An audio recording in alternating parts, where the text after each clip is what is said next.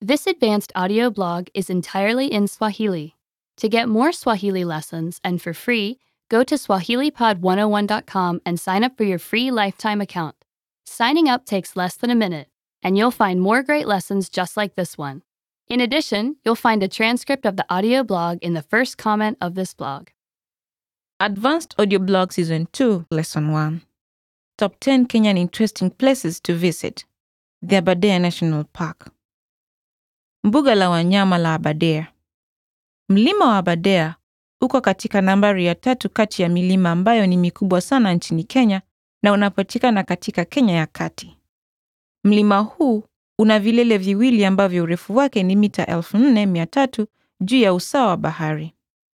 Vilele hivi hufanya mabonde yenye umbo inayofanana herufi V na kuna mito ambayo inapitia juu ya mabonde haya. Hii hufanya mlima huu uwe mahali bora kwa wapenzi wa mazingira. Kwenye eneo ya juu ya mlima huu ni mbuga maarufu ya Aberdare ambalo ni miongoni mwa maeneo makubwa ya kivutio cha utalii nchini. Hifadhi hii imechukua eneo kubwa ya mlima huu ikichukua takriban 767 mita kupiga mraba kati ya hekta 103,300 kwa ujumla. Makundi ya tembo na nyati ni miongoni mwa wanyama wengi ambao utapata katika harakati zao wakipita kwa kimya ndani ya msitu huu.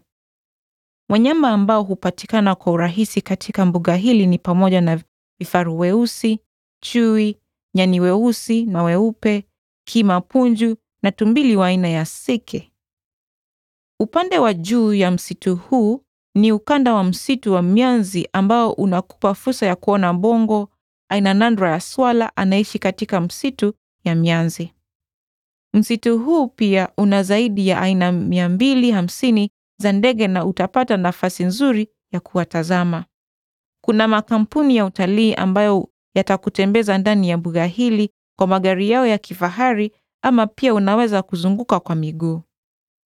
Kama mnazuru mbuga hili katika kikundi, mnaweza chukua nafasi hii kupiga kambi katika maeneo mazuri ya kambi na kukaa hapa kwa muda mtakaopendelea. Shughuli nyingine ambazo unaweza kushiriki ni pamoja na kukwea mlima au uvuvi katika mito inayopatikana katika eneo ya mlima huu. Mlima huu pia una vyumba kadhaa vya malazi ambamo wanaozuru wanaweza pata mahali pazuri pa kupumzika. Remember to go to SwahiliPod101.com and sign up for your free lifetime account. Signing up takes less than a minute, and you'll find more great lessons just like this one. Visit SwahiliPod101.com.